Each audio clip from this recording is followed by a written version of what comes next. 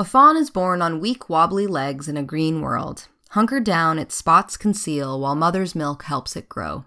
The fawn runs fast and grows great antlers which are shed each year. New fawns replenish the old. Welcome to the Nature of Phenology, where we share the cycles and seasons of the outdoors. I'm your host, Hazel Stark. With the cooler nighttime temperatures that cause picturesque mist to dance on bodies of water in the early morning, matched with the increasingly beautiful mosaic of color found among deciduous forests, come postcard-perfect images everywhere. The landscape is stunning enough to stop and gawk at on its own, but it can really get over the top if a majestic bull moose wanders through, coat shining and head swaying under 40 pounds of antlers.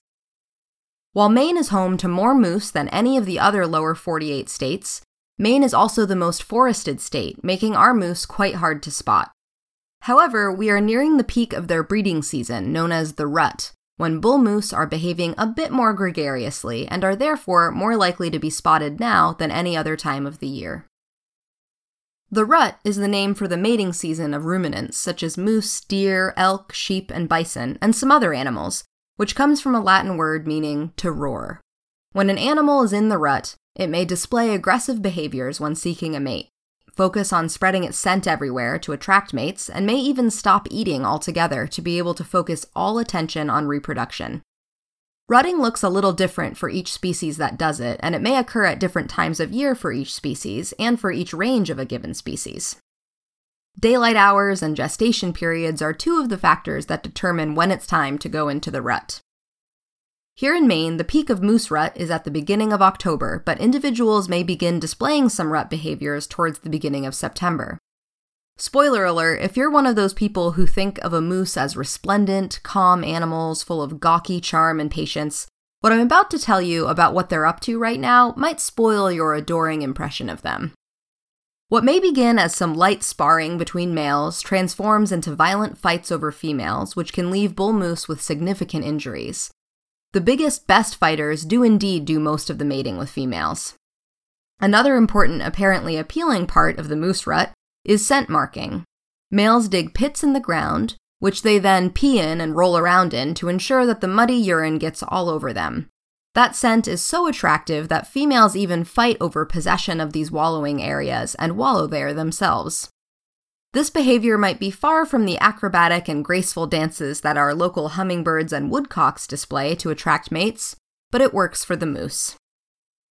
With the goal of offering a full sensory experience, moose also engage in unique vocalizations during the rut.